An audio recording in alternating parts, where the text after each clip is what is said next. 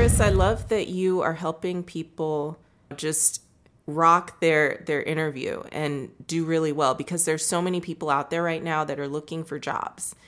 I see it on LinkedIn, open to work, they've got that new circle around the person, and I'm watching and I'm like, ooh, I'm rooting for you. I want you to get a job. I want you to get a job soon. But the research out there shows that it can take 6 months or more, and that's in, pre-COVID.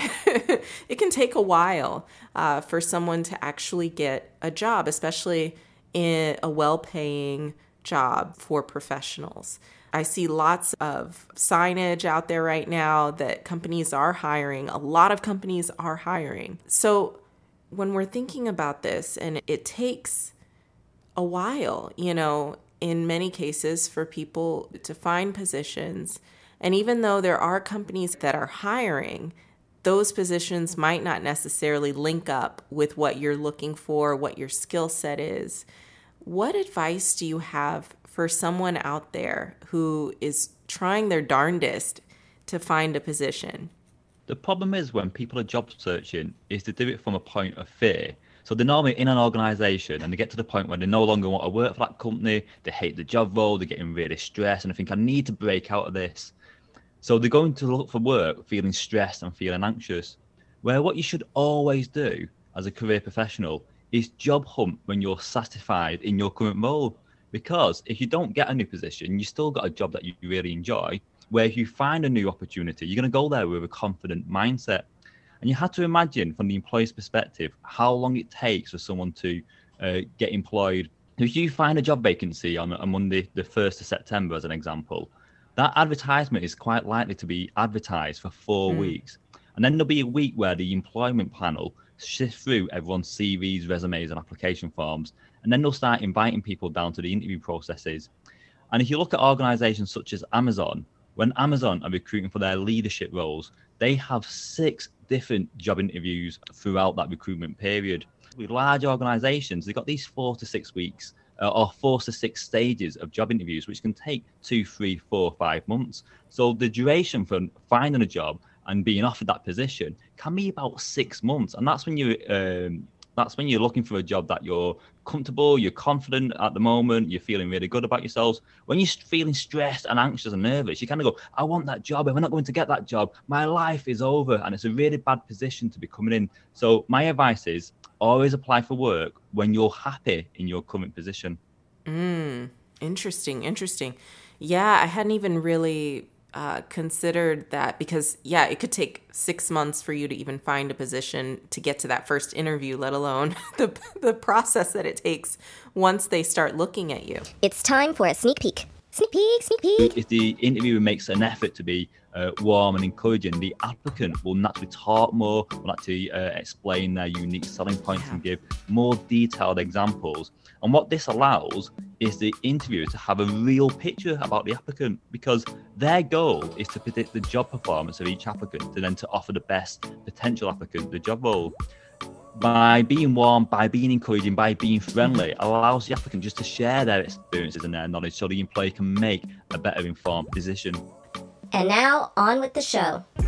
When you're feeling the pressure, take a moment to step back, pick up your marbles, and choose to lead with levity. Join us on the Lead with Levity podcast for fireside chats that will fill your bucket and help you get back to being the leader you were meant to be. Now here's your host, Dr. Heather Walker. Now, I'm really excited to have this conversation with Chris today and introduce our guest, Chris Delaney.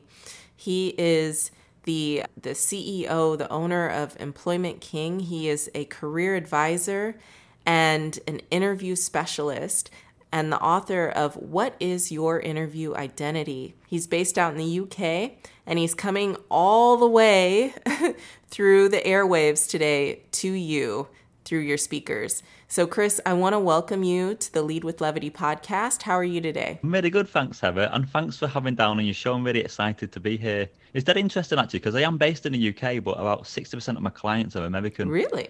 Yeah, I don't know what. I got no idea, because I don't my marketing strategy isn't to recruit people in the USA, but for some reason I get a lot of Americans taking the interview coaching sessions and stuff. Are they looking for positions in the UK, or are they looking for coaching? Yeah, looking for coaching. So most clients that come to me, because I kind of have like a hypnotherapy background, they're nervous, they're anxious, sometimes phobic of going to a job interview. So they come to me to get more confident and to learn some strategies and techniques to present themselves better in the job interview. I think that's so important because a job interview is a situation that's a high pressure situation, right? Your livelihood depends on it.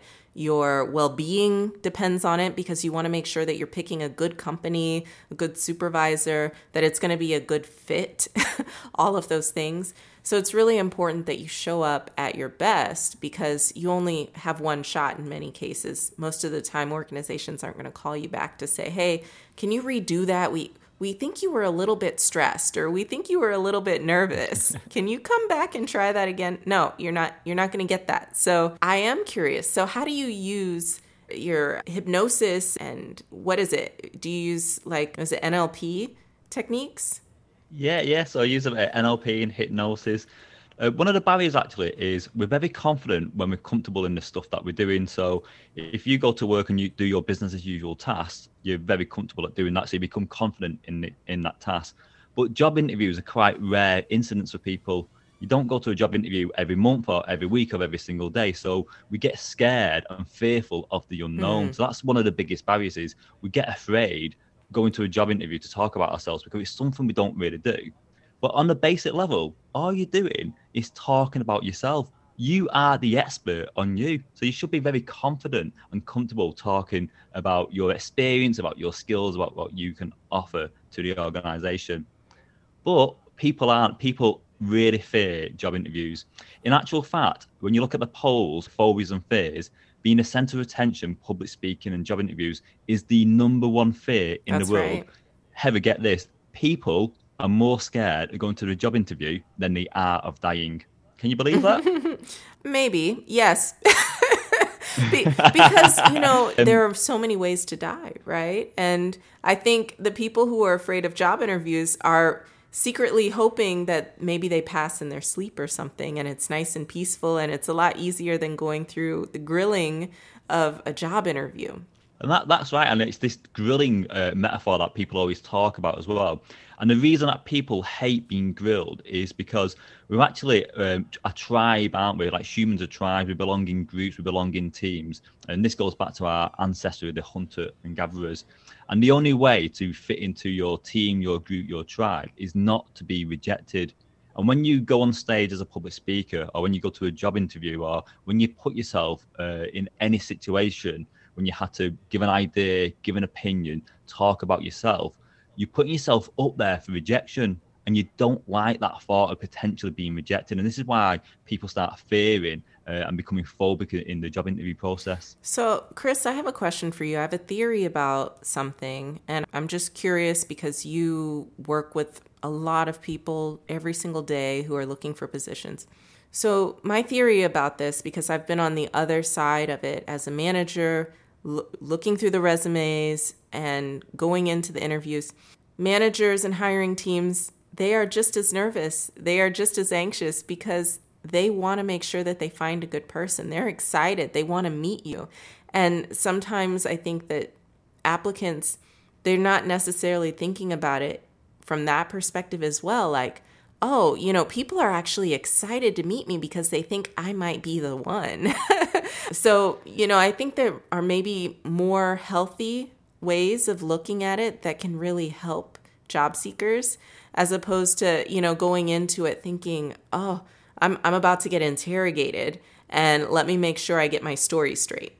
Every time you get invited to a job interview, that employer wants you. Because on average, the research shows that 250 people apply for every advertised vacancy. And if you're applying for jobs with people like Microsoft and Google and the sort of global organizations, they often receive like 15 to 20,000 applications for their advertised positions. Because it's dead easy for us these days, isn't it, to throw our resumes up on the internet and for LinkedIn recruiters to come and, approach us. It's dead easy for you to apply for jobs. So the competition for jobs is really, really high. But if you get interviewed, you're quite likely to be one of 6 people being interviewed. So out of an average of 250 people, You're one of 6 people that get an interview. They absolutely love you. You've got a skill, a talent, an experience, a unique selling point that they desire in you. And you're right, Heather. We find that about 80% of recruiters are really nervous, just as nervous as the applicant. And this is because if you work for a large organization such as Google, they'll have like a HR team and they've been trained in like unconscious bias. They understand the structure of job interview. They've probably read some of the research that I read. So they're very trained as interviewers. So they're very confident in that position. But in actual fact, for most positions, you get interviewed by your potential line manager, especially for like low and medium skill positions, and even for some high skill positions. And they haven't been trained. They rarely interview people. So they're terrified. You can see it in their facial expressions. They're like, I don't want to ask the wrong question. I don't want to get in trouble. What was I supposed to ask again? Like being rejected. Yeah, definitely. Because again, the interviewer doesn't want to be rejected.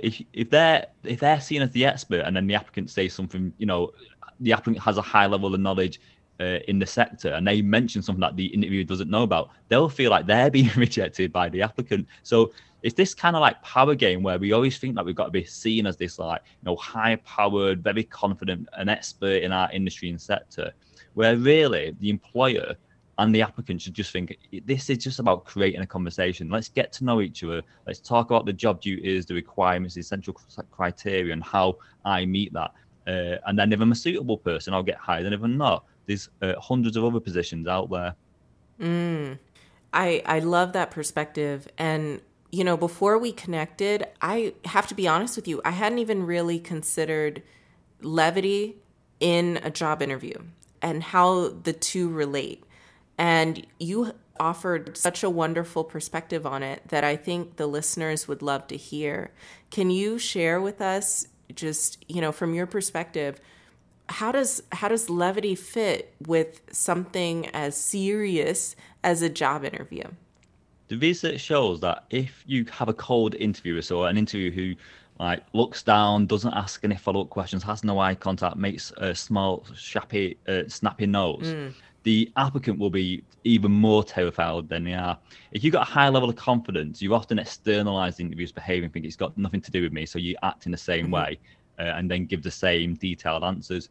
But because most people have a lower level of self-esteem in the recruitment process, we start internalizing it, saying, they're not looking at me. Is it something I've done? They're not writing everything down that I'm saying. Like, I mustn't be saying the right thing. We start having this like negative self-talk, which makes us become more nervous and more anxious in the job interview. But the research also explains that if the interview is a warm interview, so they have good eye contact, they nod along when the applicant's answering questions, they are more encouraging with their facial expressions, with their follow-up questions, they build rapport before the interview starts. If the interviewer makes an effort to be warm and encouraging, the applicant will naturally talk more, will actually explain their unique selling points and give more detailed examples. And what this allows is the interviewer to have a real picture about the applicant, because their goal is to predict the job performance of each applicant to then to offer the best potential applicant the job role. By being warm, by being encouraging, by being friendly, allows the applicant just to share their experiences and their knowledge so the employee can make a better informed decision.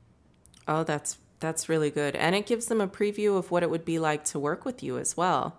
I think that sometimes leaders forget that, they forget that, hey, I am setting the tone for what it's like to work here. So I'm the ambassador for my culture right now in the middle of this job interview.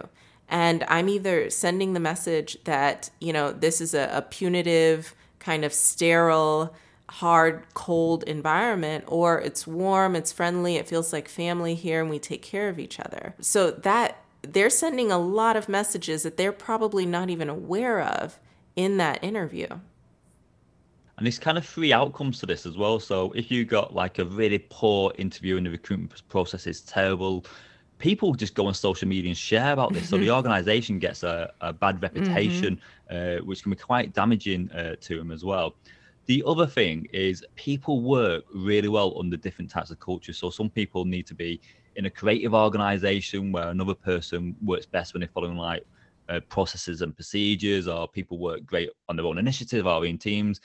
if the employer can share that culture by the way they interview, it will encourage the right people to apply for the job roles in the first place. And then the people who accept it will fit into that organization and under that culture. So you have like a, two parties that come together and make a perfect hand. So that's really important. And then the third thing as well, if you're cold interviewing, you're purposely being nasty in that job interview because you think that's the way you should be recruiting people, you're not going to get the best talent, because for a lot of positions, the demand is actually in the job applicant, isn't it? So, people are looking for like highly skilled creative problem solvers, people who are experts in AI, people who've got like a real understanding of like leadership skills to really move an organization, because we're in a global job market now. So applicants are actually in demand, and the employer can turn that applicant off. It's not like we will accept any single job these days. We'll go to 3 or 4 job interviews, get offered 2 positions, and then decide which one we want. Very, very true. Now, Chris, what got you started on this journey, this path?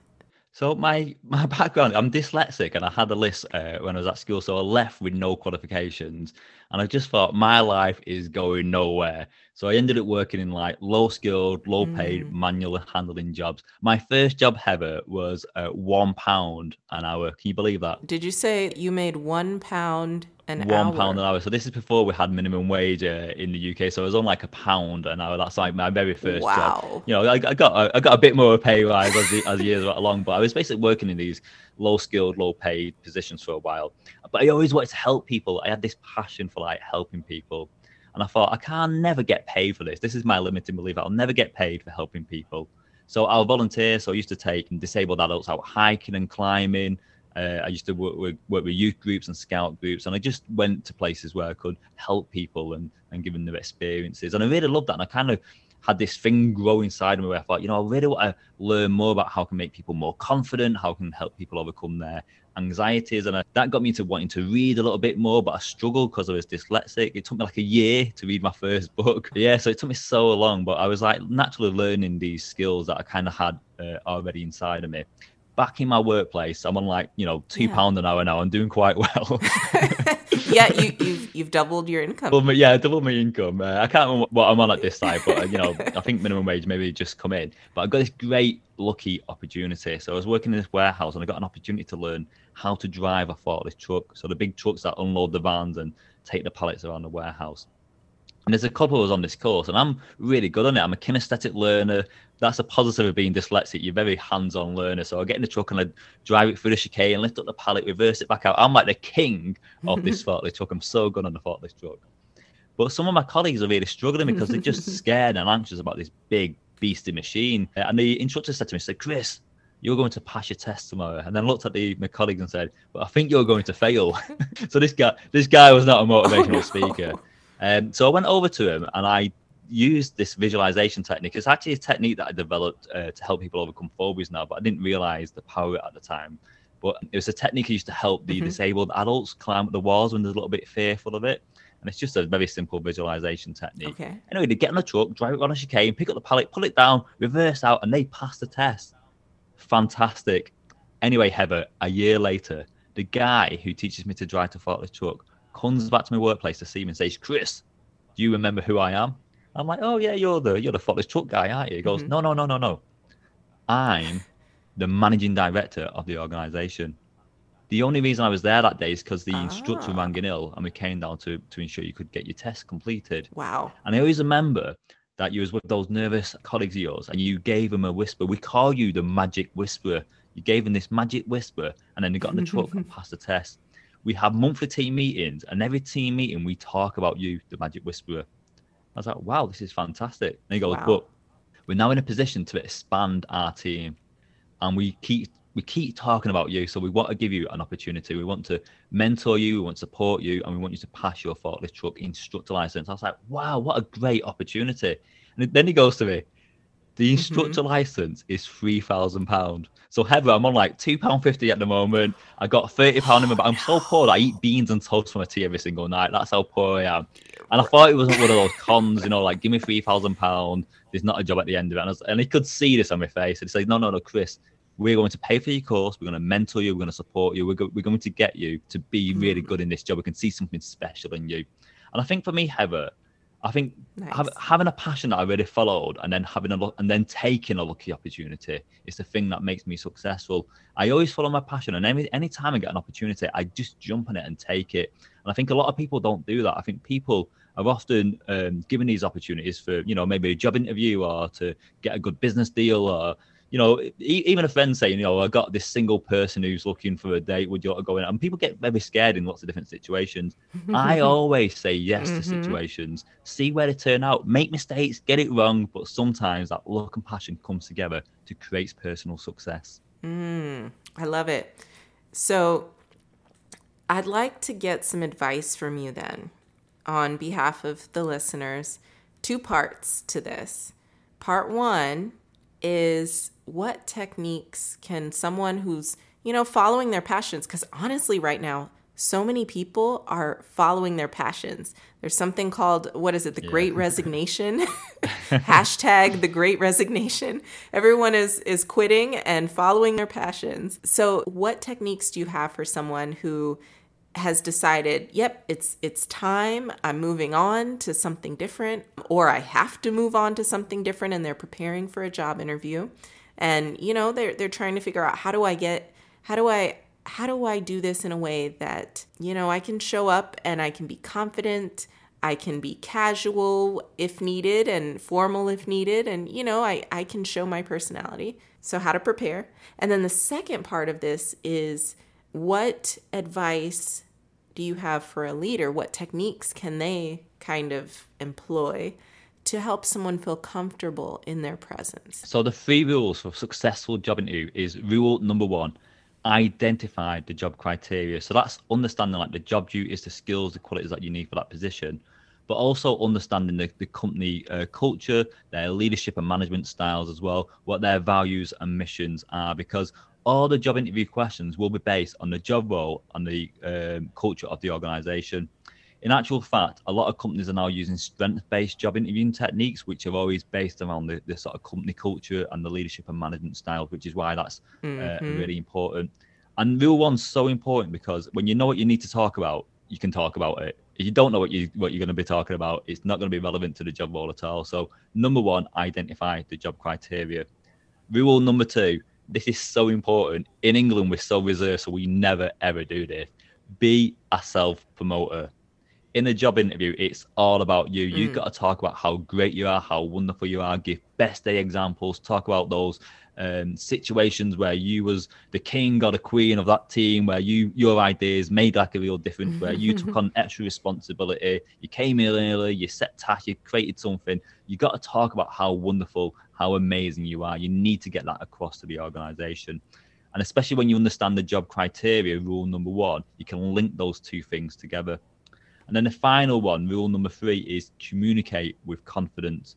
When you can communicate your competencies confidently, the employer understands who you are, understands what you can offer to the team, but they also become interested in you. Like Heather, you have a very warm voice. Like I want to be your best friend already just by the tonality of your voice. And that's just the power of communication, isn't it? Some people will get turned off because they have a monotone, boring voice. They talk at one level all the time, where Heather, if you listen to Heather's voice, she'll increase and decrease.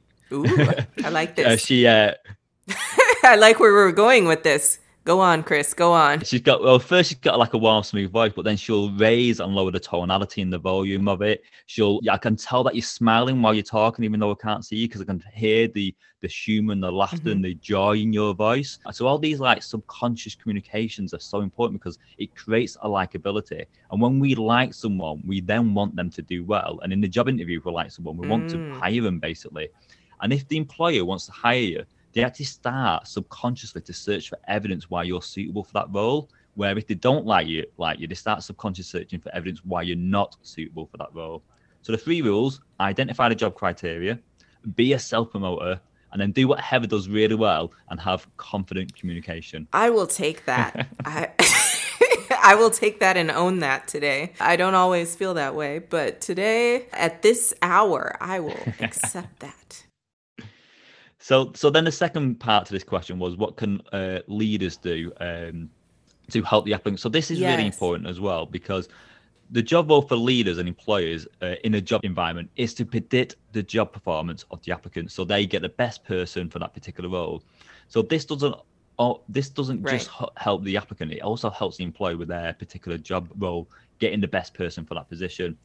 So a couple of things they can do. There's probably 3 things that you can do. You can do like keep warm emails, and people never do this anymore. Back in the day before the internet, we used to get like letters, didn't we, saying, "Oh, you got this interview coming down. We're looking forward to seeing you." And the letters used to be like really nice and encouraging, didn't they? But we don't really get that anymore because we have a lot of AI systems that just send out like the recruitment letters to the applicants. So they could make a bit more of an effort prior to the job interview to make people feel relaxed. Explain the job process. Explain what the interview is going to be. Is it going to be interviewed by one person or a panel of people? What you're trying to do here is make the interview real for the applicant so they feel more comfortable. You don't need to give away the job interview questions because the research shows that if you do that, you won't be able to predict the best performing applicant because people can over prepare too much for it. But you can explain the structure of the day, the interview process, who's interviewing you, make it real for someone. When you first meet the applicant as well, hopefully you took some unconscious bias training because we make opinions about people in the instant, and that can have a positive or negative effect on the interview. But what you really want to be doing as a leader is making a massive effort to befriend the person that you're going to interview. So that's going over, shaking their hand, complimenting them on their hairstyle or the clothes that they're wearing. Hopefully you've read their resume and application form so you can talk about something they've already mentioned in there as you're walking them up to the interview room. Even like soft questions like, how's your weekend? Did you find us okay? If you check them out on social media, you might see that they're into, I don't know, football, rugby, tennis, or knitting or something. And you can mention that. Really what you're wanting to be doing at that second stage is chatting to someone in a way that they just take down their barrier, open up a little bit more, feel relaxed in your presence. If someone feels relaxed in front of you, they'll talk about their skills and experience during the recruitment process. And then in the job interview itself, Heather, to compliment Heather twice in one show, what? Before we went, I know. So before we went live, Heather did this same technique that leaders should do to their applicants. She was like, Chris, we're going to be here for like 30 minutes. It's dead laid back. If you make mistakes, it's fine. Like, she told me everything that was going to happen, the duration, the types of questions I was going to ask, that I could make mistakes if I wanted to, that it's not a video, it's just audio. She gave me all this information to help me feel comfortable for our interview today. And that's what leaders can do. Just say to people, I'm going to be asking you 8 questions. You can ask me to repeat the questions. If you don't really understand it, I'll explain it in a different way. If you want to show me anything, you can feel free. If you need to stop for a glass of water, you can explain all the different things that applicant can do to make them feel relaxed. And when you have a relaxed applicant, they'll open up more, they'll talk about their experiences more. So you as the leader, as the employer, can help predict the job performance once you employ that particular person. I like it. Right now, we're in the middle of a pandemic, and I'm curious, what are your thoughts on the handshake? And I'm asking because you brought it up. I mentioned unconscious bias before. So as soon as the employer walks downstairs to meet the applicant for the first time in reception, they'll make an instant opinion based on everything. So their ethnicity, their perceived age, their gender, the clothes that they're wearing, their posture, their body language, and, as you just mentioned then, Heather, the handshake. As soon as they see him, it's actually like even before the handshake, because the unconscious bias is like in milliseconds. People say they make an opinion in 5 to 10 minutes, but they don't. They make it instantaneously. It's kind of like a likability. I like you or I don't like you. As soon as you take the handshake, which is the introduction, that reinforces that unconscious bias. So a weak, wetty, slimy palm because you're a little bit nervous and a little bit scared could potentially reinforce a negative opinion about that person, where a strong, confident one where you grip the hand and you kind of take control of that shape will reinforce hopefully a positive opinion about that. So kind of everything, all these different bits of data from the handshake to the perceived age of that person creates an opinion in the instant moment. There was actually an experiment done in America where they sent hundreds of resumes off to hundreds of employers, but they attached to the same resume 2 photos, either a photo of an obese person or a photo of an average weight person. I don't know what an average weight person is, but a picture of an average weight person. And the conclusion was that the average weight person was more likely to be offered a job interview compared to the obese person, because a lot of employers perceive the obese person to be lazy. So that's one example of unconscious bias in play. But Heather, as I mentioned that that obese person, did you picture a male or female person? I'm not answering that. I'm not getting myself in trouble. Perfect. But the listeners, think about that yourself. I didn't mention any gender there. I just said obese person. So listeners, did you think of a male or female? And about 90% of us would have thought of a male, because maybe there is more obese males than females, but that is how unconscious bias works. It's an instant opinion based on very, very few details, not a lot of evidence. Yeah. I would be curious to find out, and we'll definitely have to ask, once this comes out, are people still doing handshakes in interviews? And if not, what are they doing instead? Because I don't know about you, but we stopped shaking hands for about a year and some change. And I went to an event recently and someone tried to shake my hand, and I had to I had a reaction, and then I had to overcome it really quickly because I thought, oh, well, I brought hand sanitizer. It'll be okay. So I almost feel like you might have to mentally prepare yourself for the event. What if someone shakes your hand or tries to shake your hand and you're in a situation like this? The worst thing that you can do is, show rejection, or, like you're repulsed by that. So how do you prepare for that? And if you bring some hand sanitizer, I think you might be okay. But you need to mentally prepare for that going in, because if you have a bad reaction, that could definitely break your interview. Yeah, definitely. We're finding now more shifting interviews are going to be online. So you actually get an interview by robots at the moment, robots, not actual humans.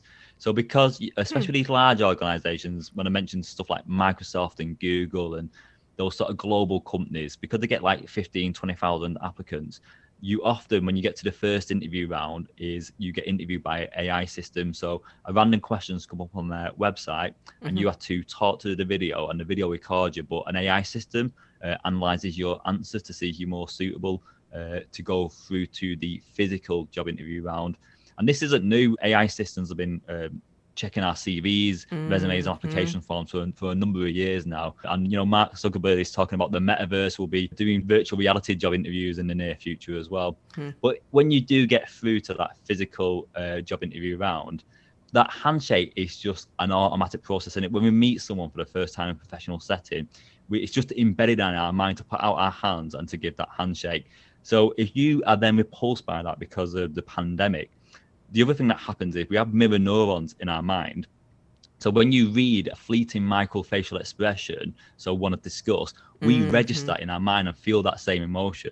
And then we could attribute that to you. So I felt disgust while looking at you, the stimuli. So I had this negative feeling about the person straight away. And you might say, well, why does that matter, this like fleeting microfacial expression? But it's the same with the unconscious bias, isn't it? That instantaneous opinion can affect our likability or dislikability of that particular person. That's true. Now, a great way to overcome that, me and Heather were talking before, because I'm based in the UK, and the UK is out of lockdown now, and we don't have to wear a mask as much. And people are starting, you can see people hugging and handshaking a lot more. And this is, it's only a couple of weeks since we took our mask off. But people have gone back to the norm quite quickly. So I think people will be shaking hands in job interviews. But if you don't want to, and you can see the employers affected by that, you need to break that state. So you need to make it into like a humorous, joking affair. And bringing humor and jokes into the interviews is a great thing to do, because like we said before, everyone's nervous, the interviewer's nervous, the applicant's nervous. By having a little bit of humour can kind of break that state and make people relax a little bit more as well. What kind of humour works best in a job interview?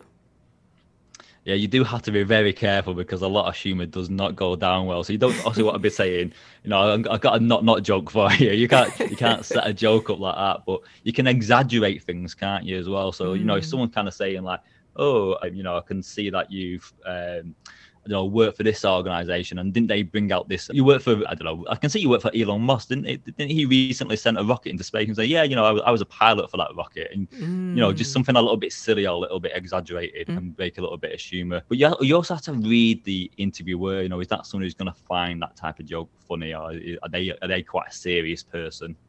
Right. So we're looking for those cues early on, right?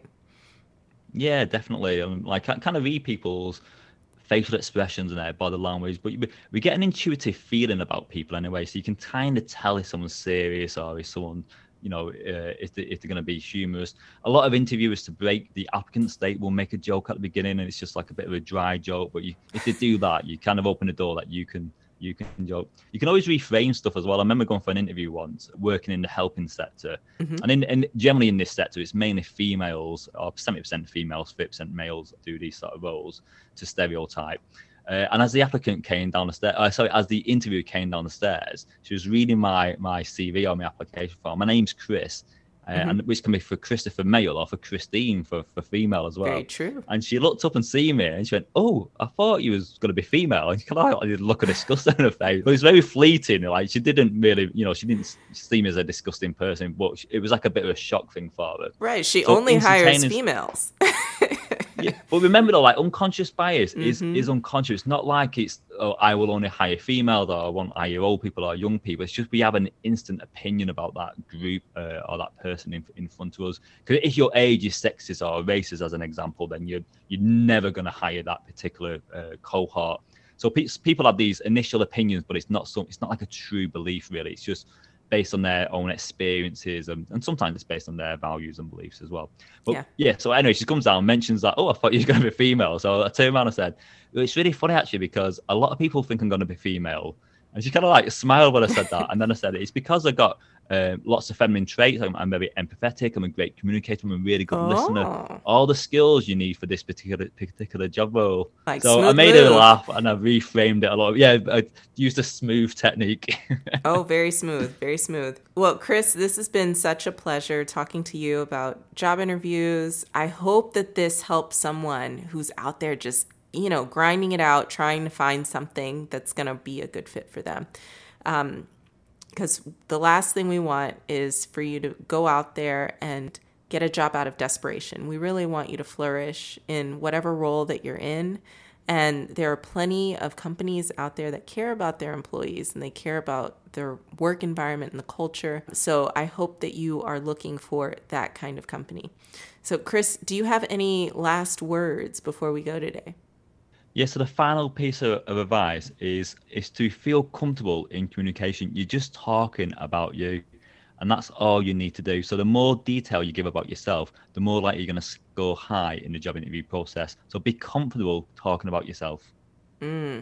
That's really, really good advice. And if anyone is interested in catching some more information about you, about Employment King, or any of the services that you provide, where should they go? So my website is employmentking.co.uk. My new book, What is Your Interview Identity, is on all good bookshelves, but Amazon is the one that we always seem to go to for some reason. And I'm on LinkedIn. A lot of people just private message me particular questions about interviews. I'm always happy to answer them as well. So yeah, find me on LinkedIn. Thanks for tuning in to the Lead with Levity podcast. To get resources mentioned in this episode and find out what we're all about, check us out at leadwithlevity.com.